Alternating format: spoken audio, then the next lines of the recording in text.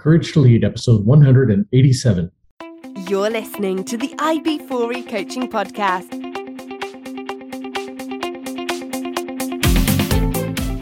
Brought to you by IB4E Coaching, business coaching for executives, entrepreneurs, and small business professionals. Learn more at ib4e-coaching.com.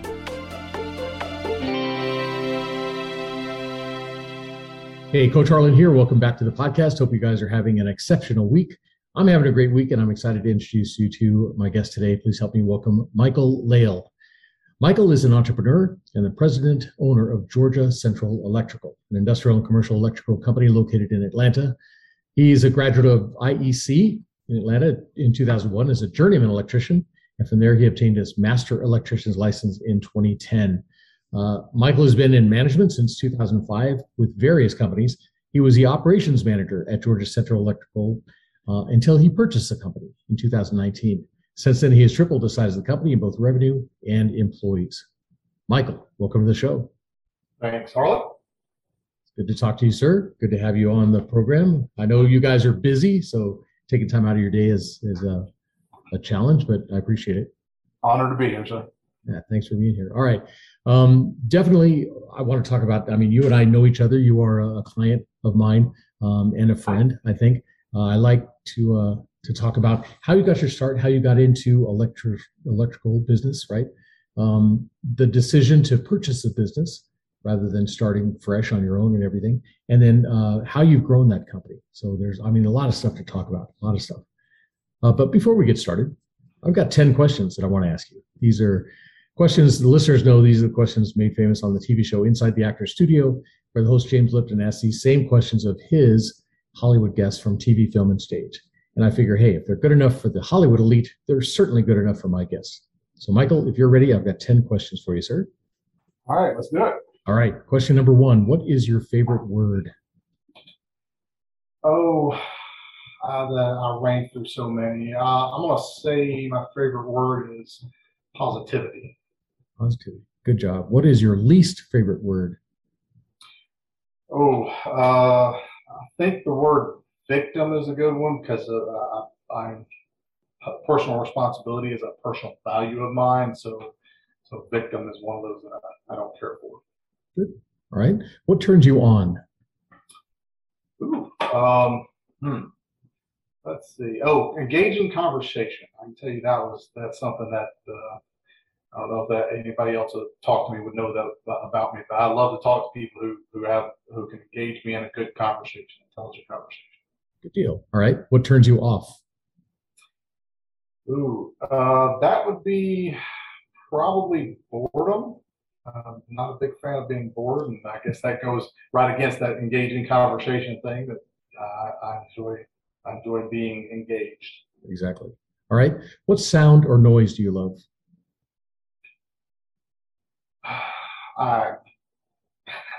You're gonna laugh at this one. Giggling babies. Okay. Absolutely. I used to have my phone ringer used to be a giggling baby. A noise that I think anybody that's not a psychopath enjoys. Yes. Exactly. All right. What sound or noise do you hate? Got a couple of those. Filing your fingernails. My wife knows if she wants to annoy me, she can sit down next to me and file her fingernails, and that'll do it. Drive me insane. All right. What is your favorite curse word? Well, that depends. I think it's contextual.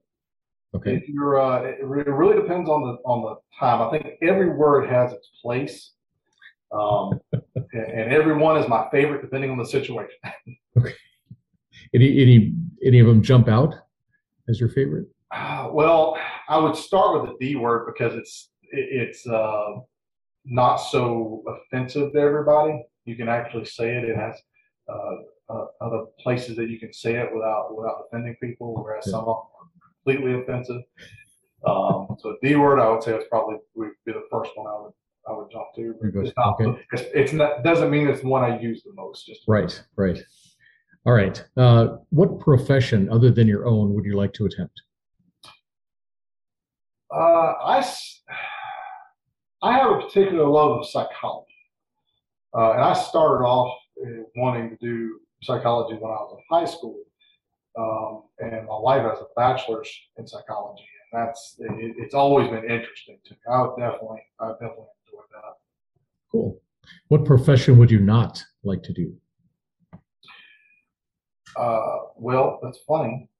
It would be actually part of electrical, residential electrical construction. I would, as much as I love my job as an electrician, I would hate to do residential electrical. Yeah. Too repetitive. It's boring. That's the reason I don't like it. All right. Very good. All right. Question number 10. If heaven exists, what would you like to hear God say when you arrive at the pearly gates? If I had that opportunity, honestly, I've had a pretty good life. I've had a really nice life. I would actually say, if he said, "Hey, you just left heaven, I'm sending you back," I think I would say I'm good with that. It's been that good of a life. That's excellent. Very good. All right, we're going to come back and talk about how you got your start, how you got into electrical, talk a little bit about your operations there, Georgia Central Electrical. And at some point, we'll transition into courage and leadership. All right? Good. Cool. All right, listeners, we'll talk about all of that and more right after this, so stick with us. Imagine having a trusted group of CEOs at your disposal. Imagine having your very own peer advisory team who could work you through the problems and questions in your business before you had to make those difficult decisions. Imagine you had a group of advisors that had your back and met for the sole purpose of making you successful in your business. What would you be able to accomplish then? Well, you don't have to imagine anymore. You can have that and more when you join my Business Success Mastermind Group. Join my Business Success Mastermind Group today. Learn more at ib4e-coaching.com/mastermind. And I'm back with my guest, Michael Lail. Michael, thanks again for taking time out of your busy day as the Chief Operating Officer, CEO, President, business owner. You're a busy guy. Busy. Yep. I appreciate it. Sure. So at what age did you know you wanted to be an electrician? Was that something you knew from an early age, or? Well, it's funny. So you asked a question there ago about other thing I wanted to do. I actually started off in high school wanting to be a psychologist and wanting to be a psychiatrist.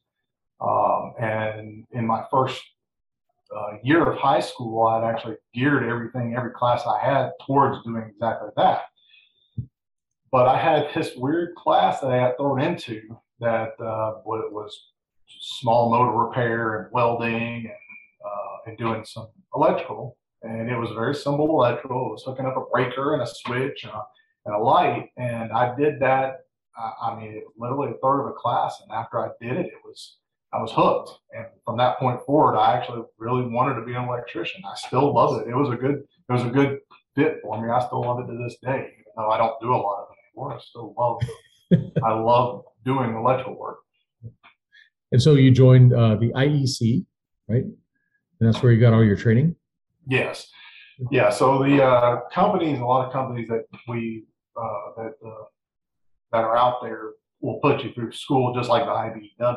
They'll put you into a class and pay for your schooling, and we do the same thing. I put my guys through the IEC to give them some academic knowledge against their field training, and that's what I did as well. Was that I went in the very first year I started. I went through the IEC for 4 years, learning the academic side of electrical while I was also working full time. Nice, very cool. Then you got your journeyman's, and then your master's license. And when did you join Georgia Central? I joined Georgia Central roughly around 2015 with a guy that I had worked with previously. And we came back together. I was doing some work with another company, and he and I had some business dealings together. And he owned this company and wanted to step out of it. He still wanted to own it, but he didn't really want it. So he hired me to run the company, and that's what I've been pretty much doing ever since. Yeah, you're in operations, running everything, and that's when we met, right? When you were the operations manager there and running things. And I remember talking to you, and there were times when you were frustrated because you knew the potential that Georgia Central had. You knew how the company could grow and the business you could do, but you kind of felt locked in a little bit, held back? So it was more than that because unlike him, I did want to see the company grow, and I did see the potential for growth. But it was more than just that. At that time, I had been reading books and studying, and it actually came in from my love of psychology, just learning how people operate. But listening to how people could be treated in a company, and that a good run company is a company that people care about each other, and seeing that there's so many companies out there that are doing that. You hear about the companies like Google, and you hear about companies like all the companies that treat their employees well. And to me, that had never bled over into the trades, and the trades always seem to have this backwards, this old mindset of get your guys to work as low price as possible, get them to do as much as possible, and fire them if you don't like them. And I really didn't care for that mindset. I really wanted to have a company where the employees wanted to come to work, and that's the culture that we've tried to develop here. And they wanted to be here, and they wanted to. And I'll do my best to pay them well and give them raises whether they ask for them or not. Pay them based on what they're worth, not what they're willing to accept. And without owning the company, I wasn't able to do that. And that's where that this came in, was that for me to get to run a company in that way, I had to actually own the company, at least in that specific circumstance. Yeah, and you had the opportunity. You could have gone out and started your own business in direct competition, which almost happened. We actually had a little knockdown, drag out argument, and a couple of times, and then we had a couple of discussions about me. And I actually told him, turn in my notice, and it took about a month of us going back and forth. And finally, he said, "Okay, that's fine. I'll just sell the company to you, and we'll part ways." And and he still mentors me. Yeah. We still have a good relationship, but we both know that this is the best way this could have gone. Exactly. Awesome. So you became the owner in 2019, right?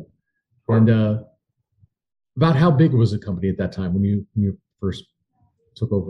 Oh, I think we were around maybe 5 or 6 people at the time.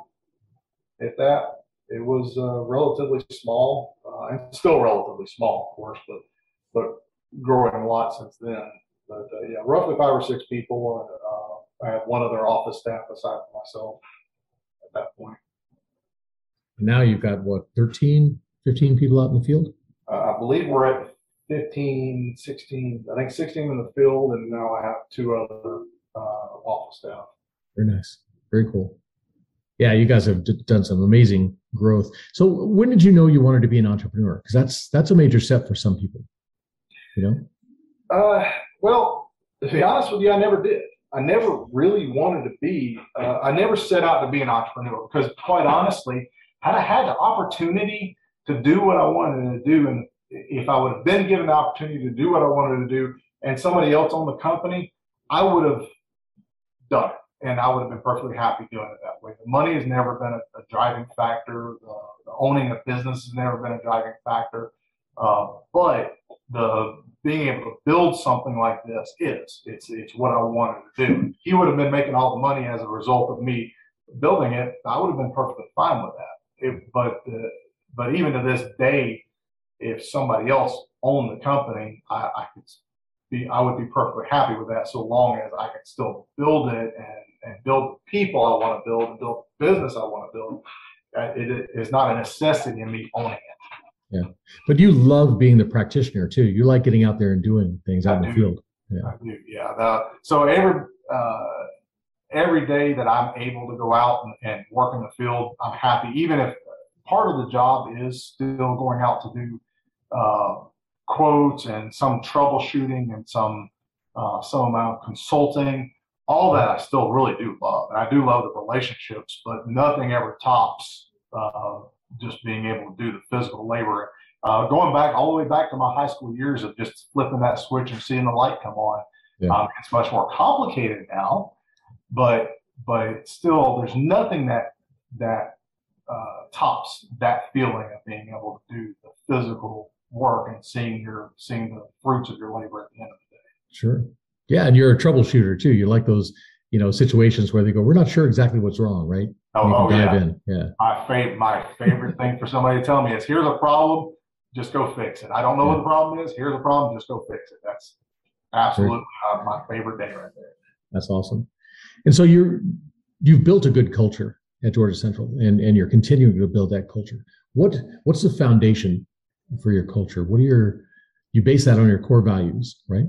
Yeah, so we've set out, and you and I actually did this early on, going in and setting out what our core values are. And I would say you and I have been trying to articulate this, even to this day. I think is the idea of just teamwork, looking out for each other. And I think we probably went through 5 or 6 different iterations of the same word, either teamwork, or we look out for each other, or we stand behind each other. But I can tell you that going to work every day, and we have to have a safety culture, but being able to look out for each other's safety, but also some of the guys are willing to work extra hours because somebody's sick, and somebody's willing to work extra so somebody can go home. That's all that kind of plays into it more than anything else. We look out for each other, not just each other, but the client as well. And even so far as the vendors, which is a little outside of the scope of most of the trades, that we want to treat our vendors well as well, not ever allowing them to feel like they're being taken advantage of. So that teamwork part of it is it encompasses a lot of different ideals, but if you had to sum it up, that would be the way I would sum it up. It's just teamwork. Absolutely. Yeah. And you've got a good team out there doing the work for you. As a business owner, how did the pandemic impact you guys, or did it impact you? So it was weird how it impacted us. It was, we had a lot of jobs that we had scheduled just died right there. As soon as the pandemic hit, we couldn't do anything. We had several jobs canceled, but in the process of those jobs canceling, there was other jobs that popped up that we were able to get a hold of, and it was just jumping from one foot to the other. And all that was, it was once they said, well, we don't need you to do this job, but these lights, these UV lights, the signage that we need to put up, all the different little things that came along with the pandemic, we just rode right into that instead of the original work. And then the original work, after about 6-8 months, all came back. So we actually ended up having better years during the pandemic than we did before. That's awesome. And how do you find clients? Mainly through referrals, or are you going out selling? How do you do that? Well, I don't have to sell at all at the moment. It does seem like, and I'm trying to remember who said it. They said once you, I think it was Jim Collins. He said, if you get everything going in the right direction, you'll sooner die from indigestion of too much opportunity than you will of starvation of not enough. And that's been the way it's been working. Is that the opportunities have been jumping at us. They've been just rolling in because we've been trying to take good care of our clients, and it is a sincere belief that we want to take care of our clients and we want to take care of each other. And once all that kind of seemed to go start getting in place, and we started hiring people with all those that culture fit in mind, then and the clients picked that up, they were anxious to give us work. We didn't have to ask for it. We didn't have to sell ourselves. They literally are just saying, if you can handle it, it's yours. I've had quite a few clients that have given us work and turn around and said, hey, we also operate in this area, so if you ever expand, I'll kick the other guys out and put you in there too. Nice. So, and that's not just small clients. That's the Hobby Lobbies, Home Depots. Those are guys that have said that to us. And so we are growing as fast as we can. Finding clientele isn't been the issue. It's just been finding employees. Yeah, well, some businesses struggle finding clients. Your struggle is finding good qualified employees, right? Yes, yeah, and I'm not alone in that. The whole trade is short on finding good qualified employees, but it definitely has been a struggle for us as well. The just finding people and it isn't just the skill set.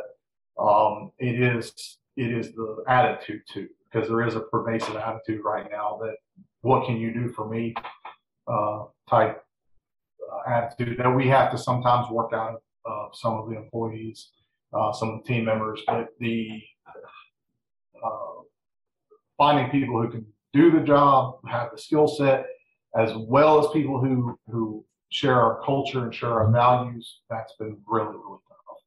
Yeah. So we've actually had better luck up to this point, more often finding people that share our values first, and then training them.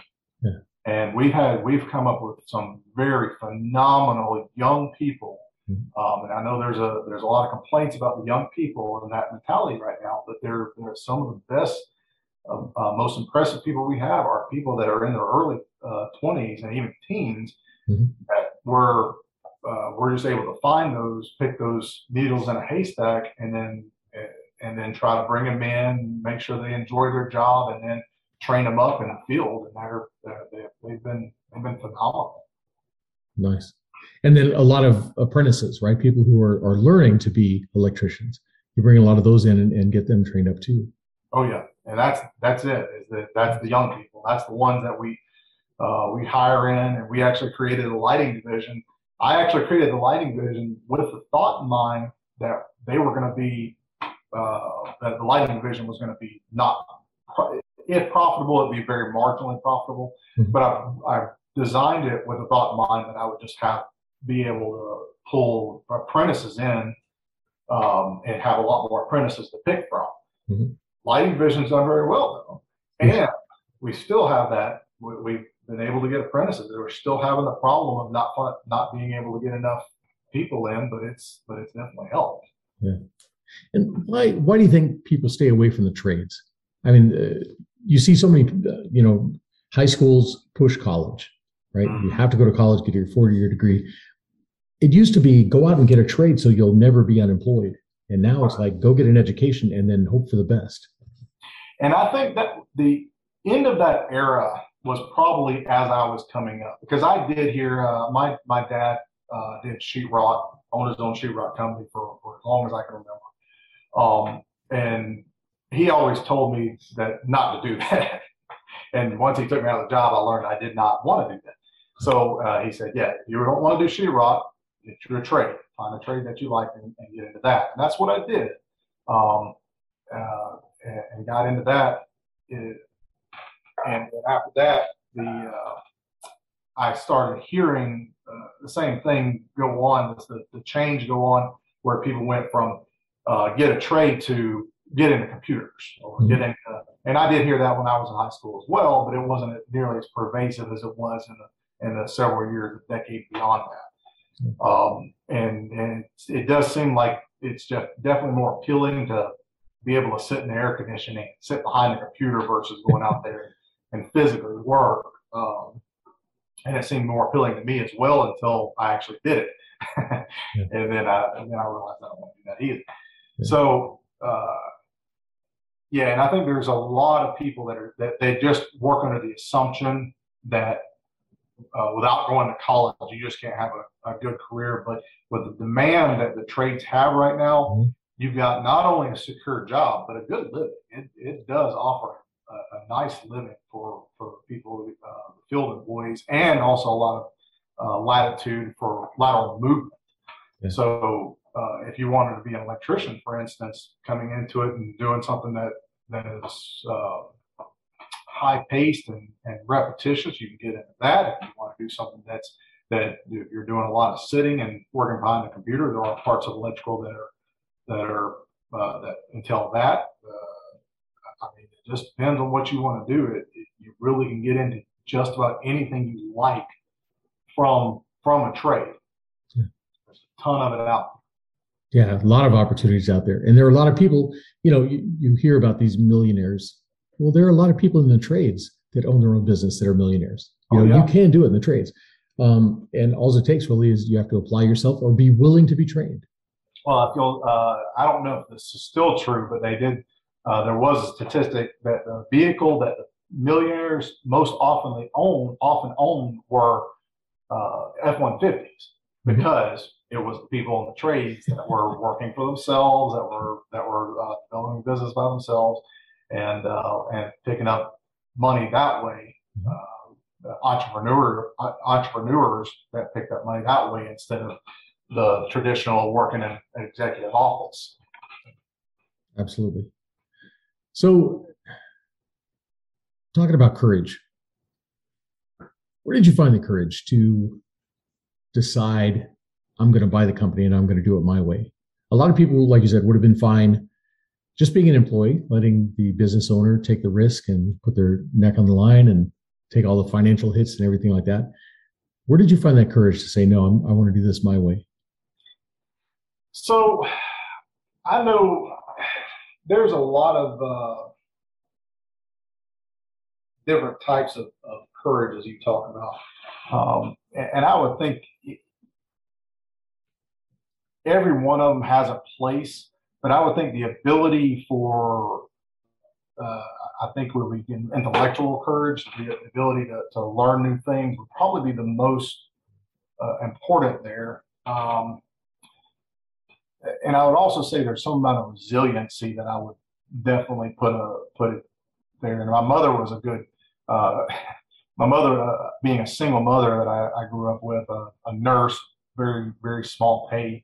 Us growing up, she was a very resilient woman. So I was always really impressed with her. And I learned resiliency through her. And that's what I would say was another part of this that is needed to open and own a business. As well as just, like I said before, trying to,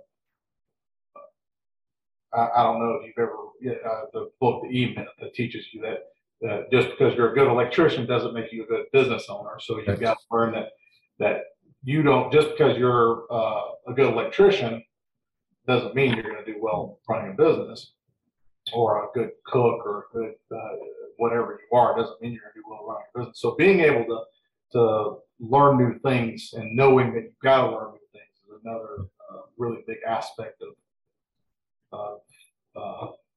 opening a business and being an entrepreneur. Sure. Well, and I know you're a big reader. You like to read.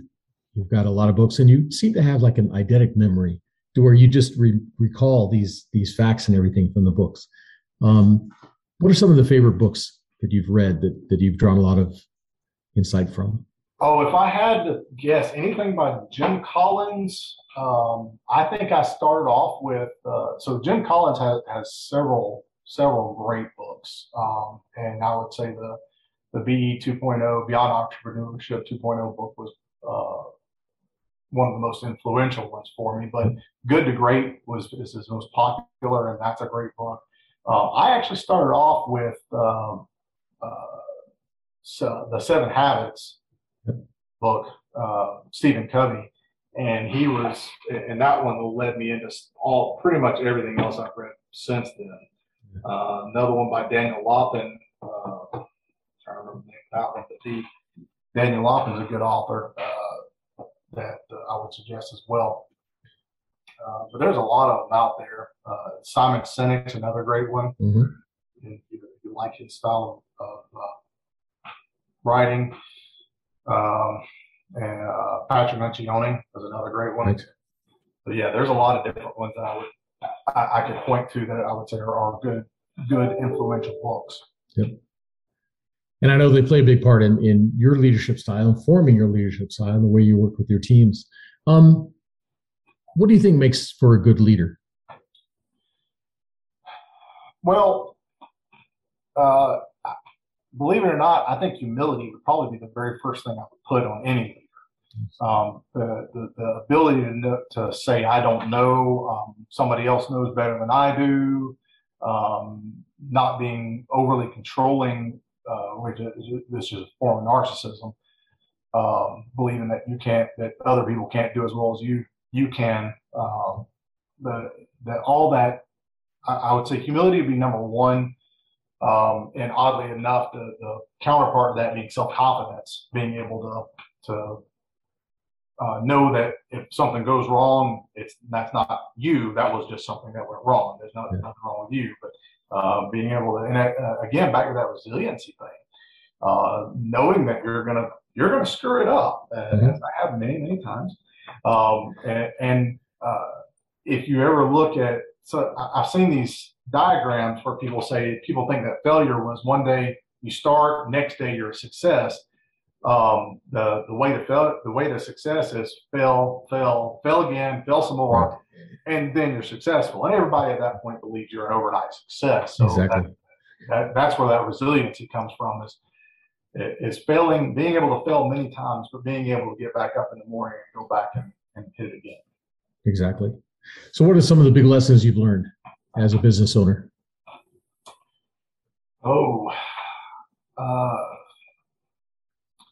Well, as much as I love patience, sometimes too much patience has been my weakness. Learning when to call it quits. For instance, if you have an employee that isn't doing what they need to do, being able to knowing when to stop that, or knowing that a customer is, for instance, is not a customer for you, being able to cut ties with a customer. I think, let's see, there are several books that talk about pruning, pruning out customers. Patrick Lynchstone has one that talks about that, and Necessary Endings, or no, that's Henry Cloud. And then Mike McAlowicz has one that talks about that as well. Paying attention to what's doing well for you, paying attention to what's not doing well for you, and focusing on that Pareto principle, the 80-20, the top 20%. Yeah. So I would say, if I had to say anything, the biggest lesson I've learned is that I'm never going to stop learning. That every day I'm going to find something else that I can do better, that I have to just take responsibility for it and continue moving forward. Nice. So that's one of your strengths as a leader. What's one of the biggest weaknesses? You talked a little bit about being a little too patient, maybe not wanting to confront employees. And that has some selfishness to it, because I don't like firing people, as nobody does. But avoiding that pain, sometimes I'm sacrificing my company, and in effect, sacrificing the people in my company, because I don't want to fire somebody that really does not belong with the company. Whether it's their fault or not, it should not, the rest of the company should not bear the weight of somebody who doesn't belong with the company. I would say that was probably my single greatest weakness, is that right there, is just knowing when to cut those ties. Yeah. And that's difficult for everybody, at first. Like we talked about, if you can build the culture in the company that these are, the expectations, here's the processes we go through and how to follow those processes, the expectations of people. If they don't meet the expectations, that's just a conversation. And it's like, you know what, I don't think this is working out. You obviously know this isn't working out, part ways. You can save them some time. They can actually go and be successful somewhere, because there's a place for everybody. But yeah, it's building up that, I don't know, that muscle, I guess, to do what's needed. And that's part of the moral courage and the social courage, right? Doing what's right and saying what needs to be said when it needs to be said. Oh yeah. That moral courage part I would definitely say plays a huge part in business, because that's one of the things that that you and I have talked about a lot, is just moving forward, even though sometimes it's just not comfortable. Doing something that doesn't always feel good, but it is what needs to be done. Yeah. But like I said, there are no overnight successes, right? it's all those little failures, those little stumbles you learn from, and you get better and you keep moving forward. So it's good stuff. If I was to bump into any of your employees, current employees, and ask them what type of leader you are, what would they tell me? What kind of leader are you? If somebody said about me one time, and it was actually the old person about that owned this company before me. He said, there's a lot I don't like about Mike, but he said there's one thing that you can never say. You can never say that he doesn't care about his guys, his people in the field. So I would say I'm a caring leader. I do care about the people. I do care about their personal well-being before I care about the profits of the company or even the well-being of the company. I want the people in the company to enjoy not just their job, but their lives in general. And we do everything we can to make sure that we facilitate that. Every bit as much as possible, I want to facilitate the just enjoyment in their lives. So yeah, if I had to guess, that's where I think that would go. They may just tell you I'm an a-hole and go on with life, but yeah, we'll see. No, I don't think that at all. I think you've got a good crew, you've got a good team out there doing the work for you and everything. And I like the way that you treat them. You think about them outside of work too, right? You own some property a little bit south of where you guys are located. Uh-huh. Tell me about the goal for that property you had. So that property has gone through several goals, but it all has always been around specifically so that the guys can have something that they can use that they don't have to maintain or pay for. And again, that falls back into trying to improve the lives of the guys here. So it's not just that. We put a four-wheeler on the property, a UTV on the property, a camper on the property. We bought a boat, all for the guys to be able to use, so that they don't have to go through the process of buying it, having to have insurance, having to maintain it. They can have it without having to fork out the money to do it. And that's where, again, it goes back into trying to improve their day-to-day lives, not just their lives at work, but their lives outside of work as well. Property being, it's just something they can go down there where they want to. If they like to hunt, if they like to shoot, if they like to camp, if they like to ride four-wheelers, all that's available to them without them having to spend their hard-earned paychecks on it. And it's nice. That's not just a reward for doing something. This is available to any of them anytime, right? Correct. Yep. That's awesome. It's a benefit. It's a benefit just like any other benefit in the company. They don't have to pay taxes on it. They don't have to pay for it. They don't have to do anything except go use it and take care of it. That's it. Very cool. That's awesome. Love that. So, if you had the opportunity to do things differently, would you still go? Would you maybe change and decide to go into psychology, or would you? Do you like where you're at? No. I've had a pretty awesome life. I would probably, if I had to go through everything I've been through to get here again, I'd do exactly the same thing. It's been that successful on a personal level. I don't make nearly as much money as a lot of other people do, but on a day-to-day basis, I love life and I make more money than I ever thought I would as a kid. So I wouldn't change a thing from what where I ended up. So what's next for you guys? Like you said, you bought the company in 2019. You've almost tripled in size in annual revenue, the size of the team, number of vehicles you're running. What's next? You may remember we actually made goals for ourselves that were 5-year goals that we hit in about 2.5. We're actually knocking on the door of our 10-year goals now. But we're expanding. We're growing so fast that we're having a hard time finding space to grow into. And fortunately, we're finally found a place that we can move into. But we're shortly thereafter going to have to find some more space to go into. So the idea is just going to be to continue to grow the company with with the right mindset, with the service to the customer as well as service to our team in mind. Nice.